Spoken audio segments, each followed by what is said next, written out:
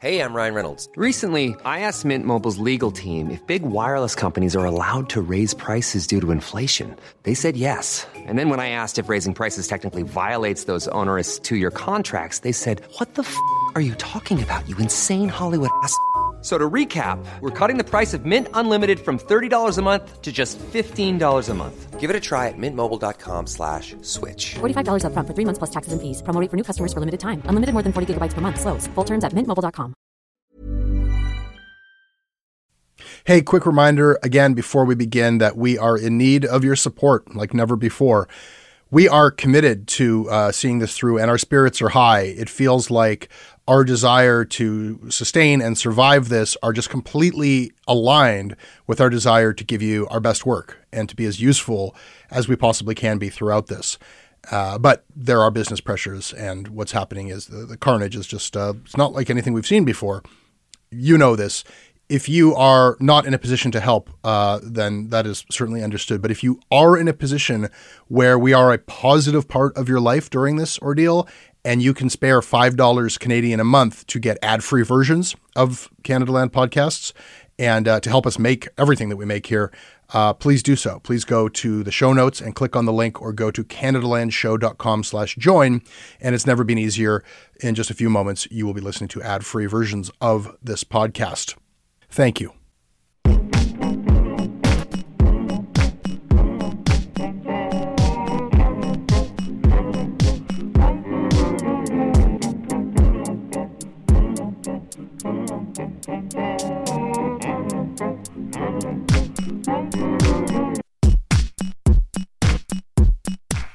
If you're looking for silver linings, how's this?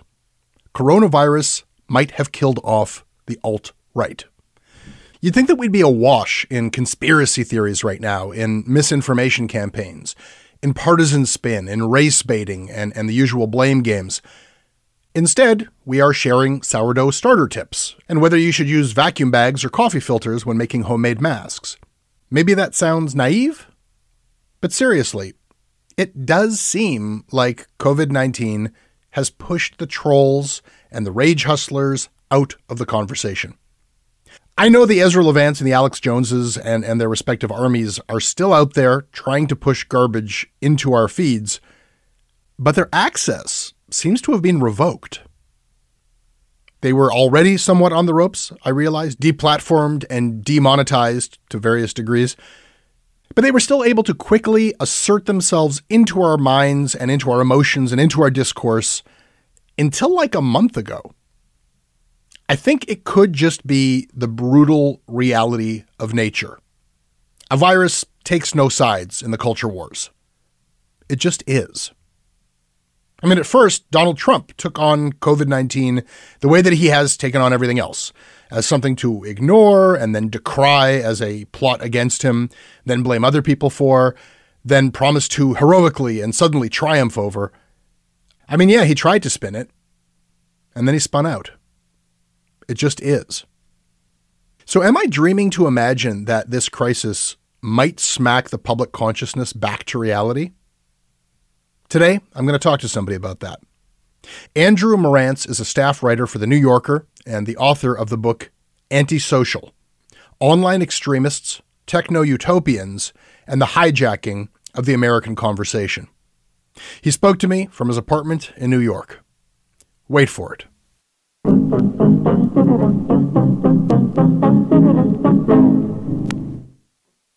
This episode of Canadaland is brought to you by Alejandro Gamora, Lauren Vastano, Brittany Woutz, David Glennie, Agata Kaliska, Colin Reed, Brad McKierney, and Greg James.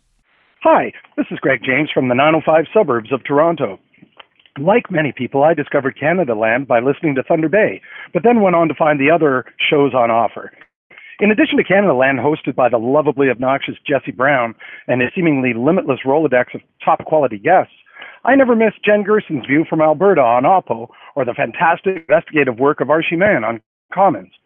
I'm happy to send them some money every month to help keep the lights on because the work they're doing is brave, entertaining, and Urgently needed. This episode is brought to you by AG1. Listen, taking care of your health is not always easy, but it should at least be simple. That is why for months now, I start every day by drinking AG1. I take a scoop of this green powder, I mix it in a canister with water, shake it up, and I drink it. I get hydrated and I get energized and focused and ready to take on the day knowing that I have vitamins, minerals, pre and probiotics, and a lot more. These are things that science tells us we need. They are also things that I don't necessarily get every day outside of my AG1. Listen, if there's one product that I'm going to recommend that will help you elevate your health, it's AG1. And that is why I have been partnered up with them for so long.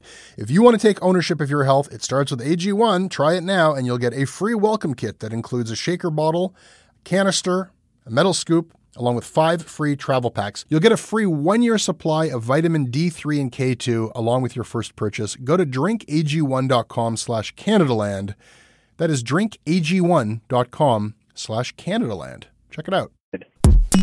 Andrew, if there's any silver lining to this, horrific situation that we're in, perhaps it is that I have not heard the name Alex Jones or Milo or all of these deplorables who we used to talk about and actually investigate and analyze what was happening. You know, we dedicated quite a bit of resources on this show to tracking that stuff, and it's been noticeably and gratefully absent from our conversation for some time. What happened to the deplorables? First, I'll say I have a talk of the town piece about how Alex Jones is responding to the coronavirus, which it probably won't shock you to learn is that he's selling a bunch of snake oil to try to profit from it by selling fake cures to it. But I mean, the larger point I think is totally accurate, which is a lot of the people that you mention have kind of recessed from public view. And obviously that is a hopeful sign, right? I mean, you don't want to live in a world where those people are taking over Fox News time slots or, being elected to public office or anything like that. But just because the individuals who we know of by name and who I write about might be sort of less visible on our daily perusals of social media, that doesn't mean that the systems that gave rise to them have been ameliorated. Has there not been systemic change? I mean, a lot of these people, I think Gavin McInnes, Milo Yiannopoulos, Alex Jones, they're all off Twitter. They're deplatformed elsewhere. Their payment platforms, a lot of them have kicked them off. Has deplatforming, I mean, that's systemic change. Has it worked? And is it? I guess I would not define systemic change as kicking off individuals. I consider that individual change. If you whack a mole and then whack another mole and then whack another mole, that's not systemic change. That's you hitting one person with one hammer. Well, it's actually an interesting thing you're saying, because what your book is about is the gate crashers, the deplorables who crash the gates of our discourse, and the gatekeepers, the Silicon Valley tech wizards who created these systems that they were able to exploit.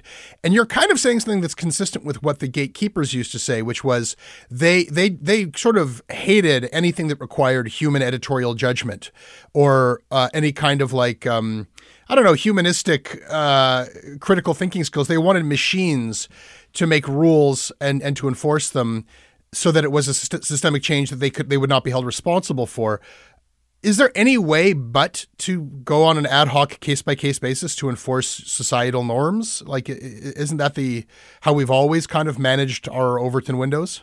But it's not enough. I think one thing that I might think of as a more sweeping systemic change would be to actually change the incentives of the platforms so that they're not breaking people's brains, right? If you have a business that is based on, getting people addicted to slot machines, and you build an entire building so that the oxygen is pumped up in the airflow so that their endorphins flow more freely, and you give them free drinks, and you don't have any natural light so that nobody knows what time it is, and you make all these design choices to make people want to gamble as much as possible. And then you decide a couple of the people at the slot machines are now problem gamblers and you're going to, kick them out of your casino. You didn't change the design of the casino. You just picked a couple of people and kicked them out. But what I'm advocating for is actually changing the way these systems are built. So, changing what is incentivized on Facebook or Twitter, changing what makes posts go viral, changing the actual, what Jack Dorsey keeps calling the conversational health of the platforms themselves, rather than just sort of cherry picking examples. Now, it's a little ironic because my entire book is kind of, in a sense, cherry picking examples, but the way that I'm trying to do it is to do it in a kind of narrative, integrated way that uses these people's sort of narrative case studies to show where the flaws in the system are so that the system itself can be completely transformed. I think we have to actually rebuild these platforms from the bottom up if we don't want to keep having bad outcomes. It's interesting to have this conversation with you right now because I have noticed, and tell me if you have as well, a marked decrease since coronavirus hit of bullshit and clickbait and hate bait. And it seems to be revealing to me that that perhaps they always had the power. Like, it seems like now, and the news media as well, it's like, let's just build towards maximize credible information and public good. Not to say that there's some horseshit getting into the mix, but it does feel like it's suddenly a very different internet out there. People are figuring this stuff out in real time. And by people, I mean professional news gatherers and disseminators, and also just normal people. So lots of mistakes are being made. I mean, people are saying face masks don't work. Actually, they do work. Actually, this thing is airborne. Actually, it lives on surfaces. Actually, that's just the sort of the way this stuff works in good faith when you just don't know how things work until you sort of figure them out in real time. To the extent that it is true that we've seen a decrease in bullshit, I think, again, that's an incentive problem. Right now, because people's lives are actually acutely in danger, they suddenly want more reliable information because their life literally depends on it. I would argue that your life always depends on getting good, reliable information in the long term. It's just very, very obvious and visible right now, and the timescales are much shorter. These platforms could always deliver better information to us, and when this recedes, they can do so as well. But the incentives have to be there. And right now, the incentives, I think, are lined up slightly better. You can get a lot of traffic just by printing basic facts and basic information, and that just wasn't always the case. You couldn't always get a monster viral hit on a Washington Post piece by saying, here's what's in the bill that the Senate is currently considering. Now you can, right? Because there's just so much confusion and chaos that people are just desperate for information. I don't think that means that we just have to live in a constant state of crisis in order to have a functional media system. I think it means that maybe we have to make decisions that are not based on short-term entertainment and profits and clickbait all the time. Not to kind of unduly congratulate ourselves, but it does seem that, in this moment, everybody is just absolutely glued to the news and hitting refresh. There's a lot more attention than there is information, and that is a very ripe atmosphere for like really bad misinformation to blow up. So far, it's kind of promising. It's kind of like proving that it is possible to have a better information ecosystem than we've had in the past. I think largely that might be true. I do think it's kind of too early to tell, but also, it's very easy to kind of form an opinion about the worst case scenario. It's very easy. And I was very wary about this when I set out to do this book. It's very easy to form an opinion about a Nazi. Nazis are bad. It's very easy to form an opinion about, a just outright, complete fake news disinformation agent. Disinformation is bad. That I wanted to stay toward the cases that start to get a little bit grayer and a little bit more muddled and more interesting. The gray area stuff is not going away even in this moment. So I just want to caution us against, declaring victory too early. It is, yes, if you're someone who is claiming that you can sell an amulet that, destroys the coronavirus, that's a pretty easy call for a platform to kick you off. But if you're, a contrarian who loves courting controversy by saying, actually, I don't think social distancing really works, and I'm not sure that we have the data to support that. I'm not sure that person can or should or would be kicked off. I'm not advocating for that person to be deplatformed. What I'm saying is that person is now actively incentivized by the systems we currently have to court controversy and inspire outrage, and that problem still remains.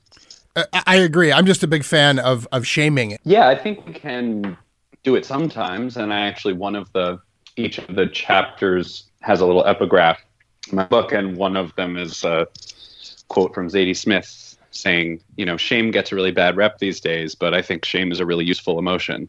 One of the kind of goals with the book was that I didn't want to sort of lay out a polemic or a screed or even really a point-by-point argument. I think a lot of times people encounter nonfiction books and they say, okay, well, what's your argument? And can you give me like the 15-minute TED Talk version of your argument? Or, do I really have to like read it chapter by chapter? And my thing is, I don't think arguments get us that far with this stuff. I think it's actually much more useful to do a kind of textured sort of storytelling approach.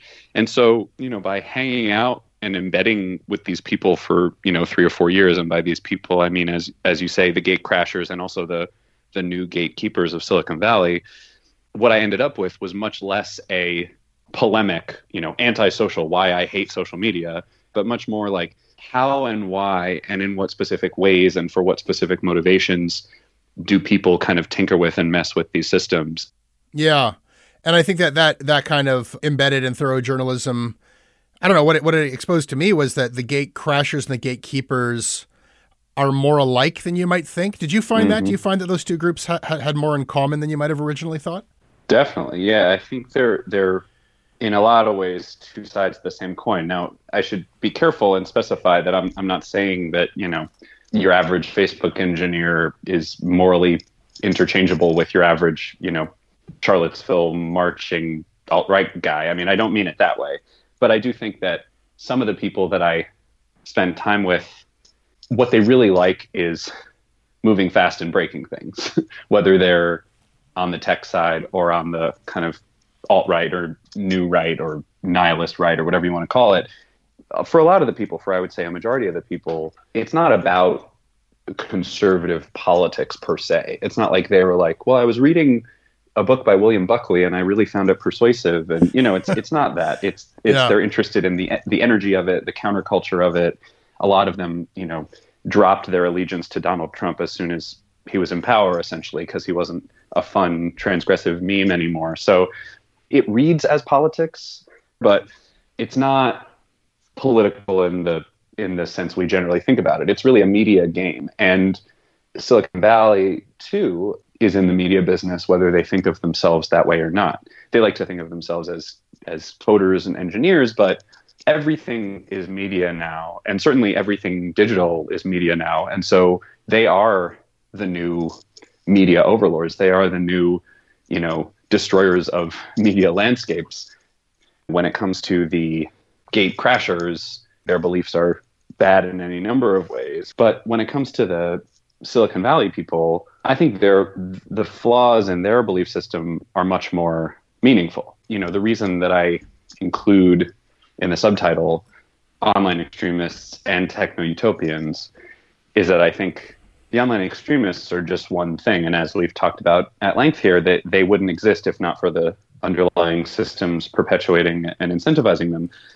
The techno-utopian part, I think, is the part that really can and should and most urgently needs to be changed, because they have this, I think, really naive Enlightenment style faith that everything will kind of just work out in the end, and that, yeah, we can disrupt and destroy and innovate and crash through all the barriers we see in front of us, because in the end, the arc of history will naturally bend toward justice. And I don't think that's ever really been an article of faith that can be justified. And I think it just kind of got in their heads through some kind of cultural osmosis. And I think it needs to be eradicated. Not that you go from optimism to pessimism, but just that you don't rely on this naive faith that whatever you do and however bad you fuck things up, you'll land on your feet, Wait a second, but I don't know what you're talking about. Who are these kind of tech lords who believe in Enlightenment ideals that ultimately this will bend towards justice, and that in fact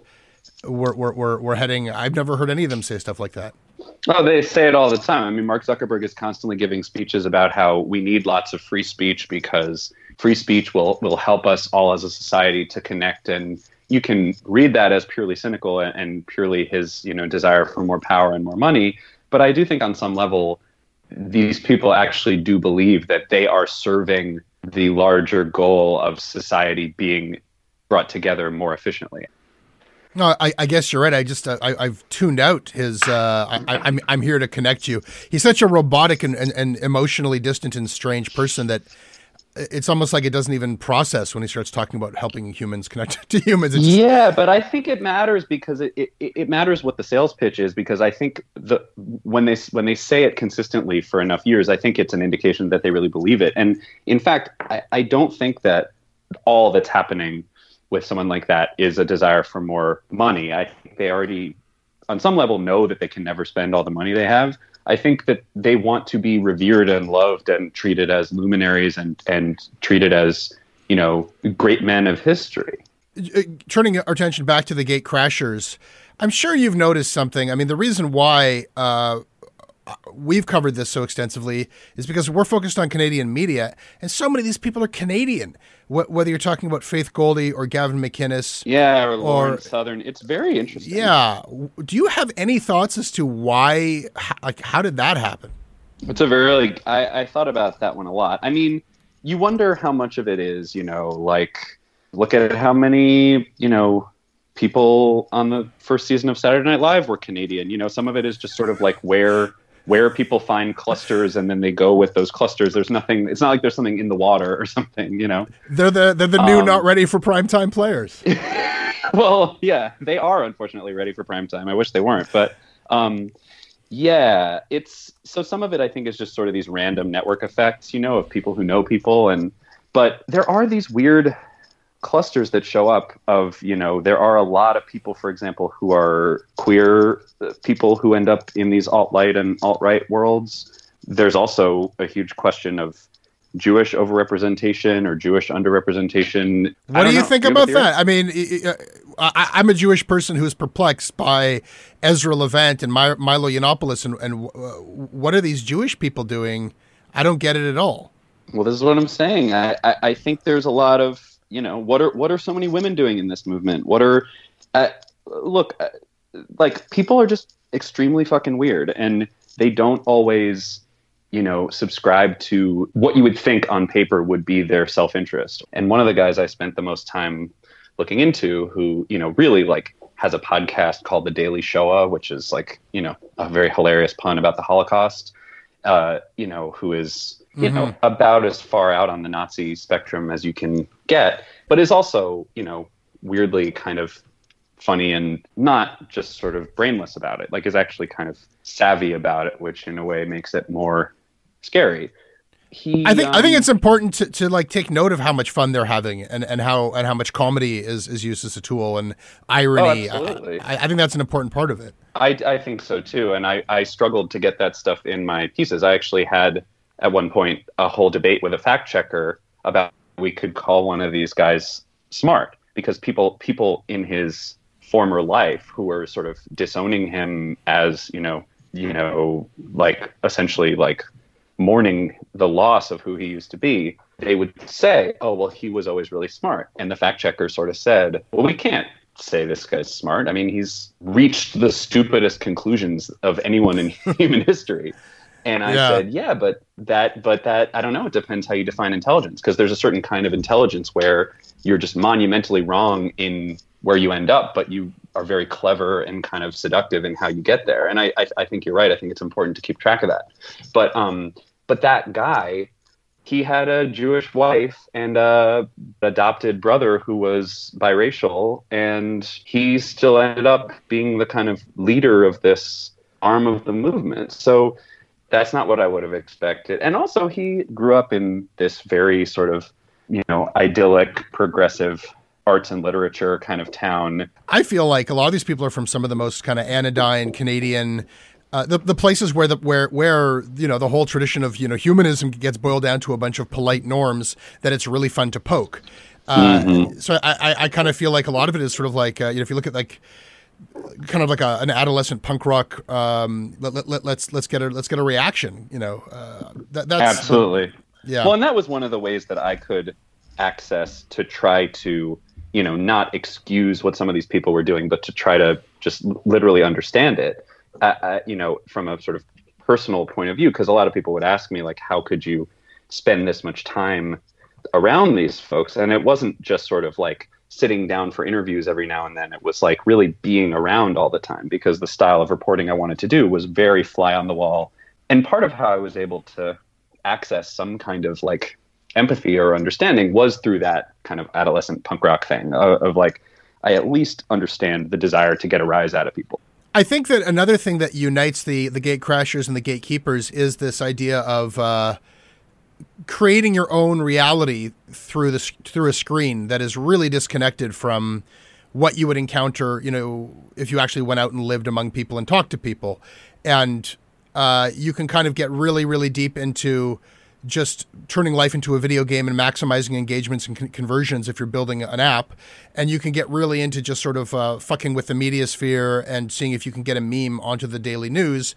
And, you know, in order to do that, you've got to transgress some social boundaries and say some things that you would never say if you were on a public bus or in a bar, but you don't go to a bar and you're not on a bus because you're just constructing your own reality through a screen. And I bring all of that up because that's all of us now. Mm-hmm. Mm-hmm. All of a sudden, we are all trying to create our realities. We don't really have any other way of creating meaning but through media. It's mediated by our screens now. And I'm wondering if we should not be very, very concerned about that. Right. Well, I think that's a really good point. And this is exactly where I was sort of willing to be a little bit cautiously optimistic before about the moment that we're in. You know, the information systems in this current moment are not just an out and out dystopian shit show. I mean, it is possible to log on to Facebook and find a link to the WHO or whatever, and it's not just completely flooded with charlatans and disinformation agents. On the other hand, we are all trying to struggle to make our worlds out of the shards of digital existence. And it might not be overtly, obviously visible how wrong and destructive these information pathways are, but I just don't think we've figured out how to build a functional public square out of the shards of digital existence we have. And I think often it gets taken in this direction of kind of individual self-care, you know, make sure you take care of yourself, make sure you don't get too much screen time, make sure, you know, you don't get addicted to your phone. Like, that's all fine and that's all good. But I want to urge us to think systemically rather than individually. I care about an individual person's psychological well-being, but I care much more about the ability for all of us to figure out how to interact and how to have public group conversations that make some sense and that don't devolve into chaos and autocracy and xenophobia and, you know, brigading and all that other stuff that we know and love from the internet. And this is, again, where I return to this idea of real systemic change. There, as you put it, these algorithms are built around emotional engagement, and it's much easier to engage immediate, sharp spikes of emotional reaction when you're doing it through antisocial emotions, like fear and loathing and disgust and xenophobia, than it is around pro-social emotions. And that's really where the title of my book comes from. It's not, oh, these people are bad and they're antisocial. The suite of emotions that these platforms draw out of us are, broadly speaking, antisocial emotions. If we are now living in that world more and more, like as much as we were living in it before, we're living in it way more full time now. Yeah, I worry. I don't think it's going to immediately destroy us and make us all sort of fall down, clawing our eyes out overnight. But I think on the long term, I worry about the effect it has on us. I mean, it is interesting that it took a global epidemic for us to realize that we have video chat functions that we can use for no other reason than just to say hi to our friends and family. Mm-hmm. And I think it's always important not to lose sight of the fact that, you know, I think these technologies obviously have their upsides. I generally find it, you know, not that useful when people have this discussion about, oh, is technology good or is it bad? You know, do tech companies have too much power or not enough power? I mean, like, the answer to those things is always yes and no. It's always both. Technology is just so many things. It's like when we say, is technology good or bad, are we talking about like hubcaps or like heart surgery or like what kind of technologies are we talking about? It's wonderful in this moment that we have our phones that can, you know, help us talk to our grandmothers and our faraway loved ones or our loved ones down the street who we're not allowed to see. it's wonderful that we have, figured out how to get packages to people's doors when they need supplies delivered to them. I mean, all those things I don't take lightly. And it's also nice that we have viral hashtags that are, used for the good of society. Like, Black Lives Matter is a hashtag. It's just that, it's not a neutral level playing field. It's not sometimes there are good ones and sometimes there are bad ones. The systems are set up to encourage certain things and discourage other things. Yeah. Finally, Andrew, you talk about systemic change. We're going through something we've never ever seen the likes of before, and it's not going to be over soon. And then you're going to elect, well, you've got an election and all of the same. We hope we have an election. What are the systemic changes that you would prescribe if you had the power to do so? I mean, look, you sort of hit on it before. I think the number one thing that has to change is these platforms cannot be built around immediate short-term incitement of emotional engagement. I mean, I hesitate to use the viral metaphor right now, but it is the metaphor. The thing that makes something go viral, the thing that causes mass transmission of a meme, just like of a gene or a virus, the rule that triggers that is really important. And the rule right now is whoever causes the most emotion wins. And that cannot continue to be the rule. It's driving everyone crazy, and it's tilting our information landscape in the wrong directions. If these companies can figure out a way to incentivize and put things in front of people's faces that make them more informed, engaged citizens, that sounds really like quaint and old-fashioned, but I think it's their responsibility. I mean, they are sort of utilities of public information at this point. So, they might want to just endlessly maximize shareholder value, or they might want to just find a simpler rule because it sounds sort of scary to them to be arbiters of truth or what's useful to people. But the fact is, they're already playing God. They're already deciding which things survive and thrive and which things get buried. And you can build the system so that it maybe grows at a slightly slower rate, and it maybe traps people there for 7 hours a day instead of 9 hours a day. But you got to change the base of the pyramid. That's what I would do. I guess I'm having trouble.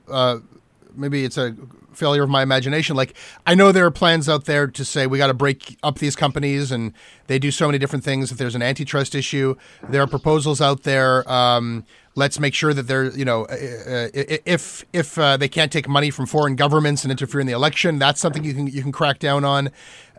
There's a bunch of different things where regulation could play a role, but stop trying to sell so many newspapers was never a regulation that was going to be handed down to the newspaper industry. Stop having such evocative and engaging, images and headlines.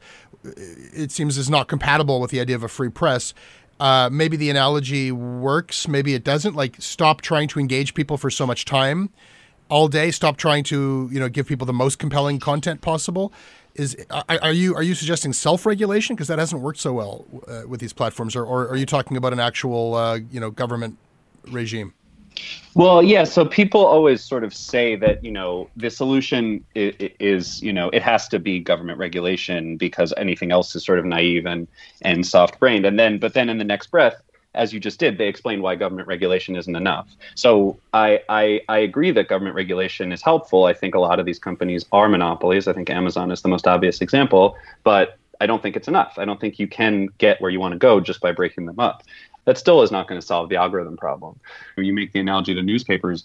If these companies acted like newspapers, we'd be in a much better spot. They actively have spent their entire lives as companies denying that they have anything to do with newspapers, because newspapers are a double bottom line business that recognizes that they have a responsibility not only to their fiduciary shareholders, but also to the public discourse. It's not going to solve everything overnight, and some of it is going to require massive consumer boycotts, and some of it is just going to require them, out of self-interest, to realize that if they don't do this stuff, people are going to start leaving in droves because they're going to be too depressed and experiencing too much social anxiety because they just feel shitty whenever they log on. I think what we were saying before about how the people who founded these companies want to be seen as luminaries and, Renaissance men and whatever, I think we can appeal to that. I think we can appeal to that sort of ego and vanity to say, Joseph Pulitzer ran a lot of really bad sensationalist newspapers, but then near the end of his life, he started doing other things so that he could burnish his legacy. Let's encourage them to do that. Let's say, okay, you spent the first 10 years of your adult life ruining this. Let's figure out how to spend the next 10 years trying to fix it. Your name will be on a lot more plaques. I think that actually would appeal to them. Move slower and fix things. Yeah, that sounds like it's time for that.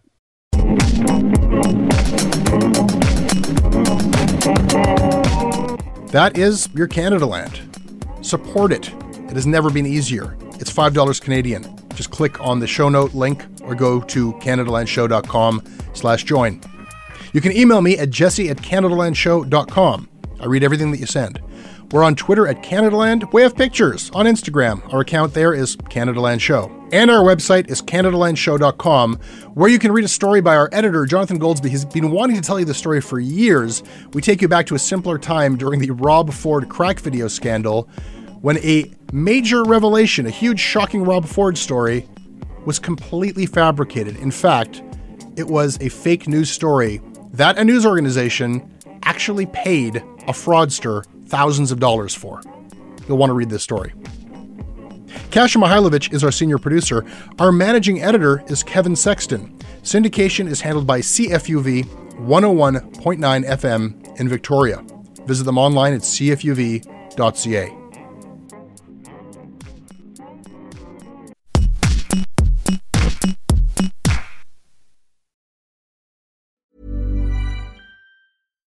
Botox Cosmetic, out of botulinum toxin A, FDA approved for over 20 years. So, talk to your specialist to see if Botox Cosmetic is right for you. For full prescribing information, including boxed warning, visit BotoxCosmetic.com or call 877-351-0300. Remember to ask for Botox Cosmetic by name. To see for yourself and learn more, visit BotoxCosmetic.com. That's BotoxCosmetic.com.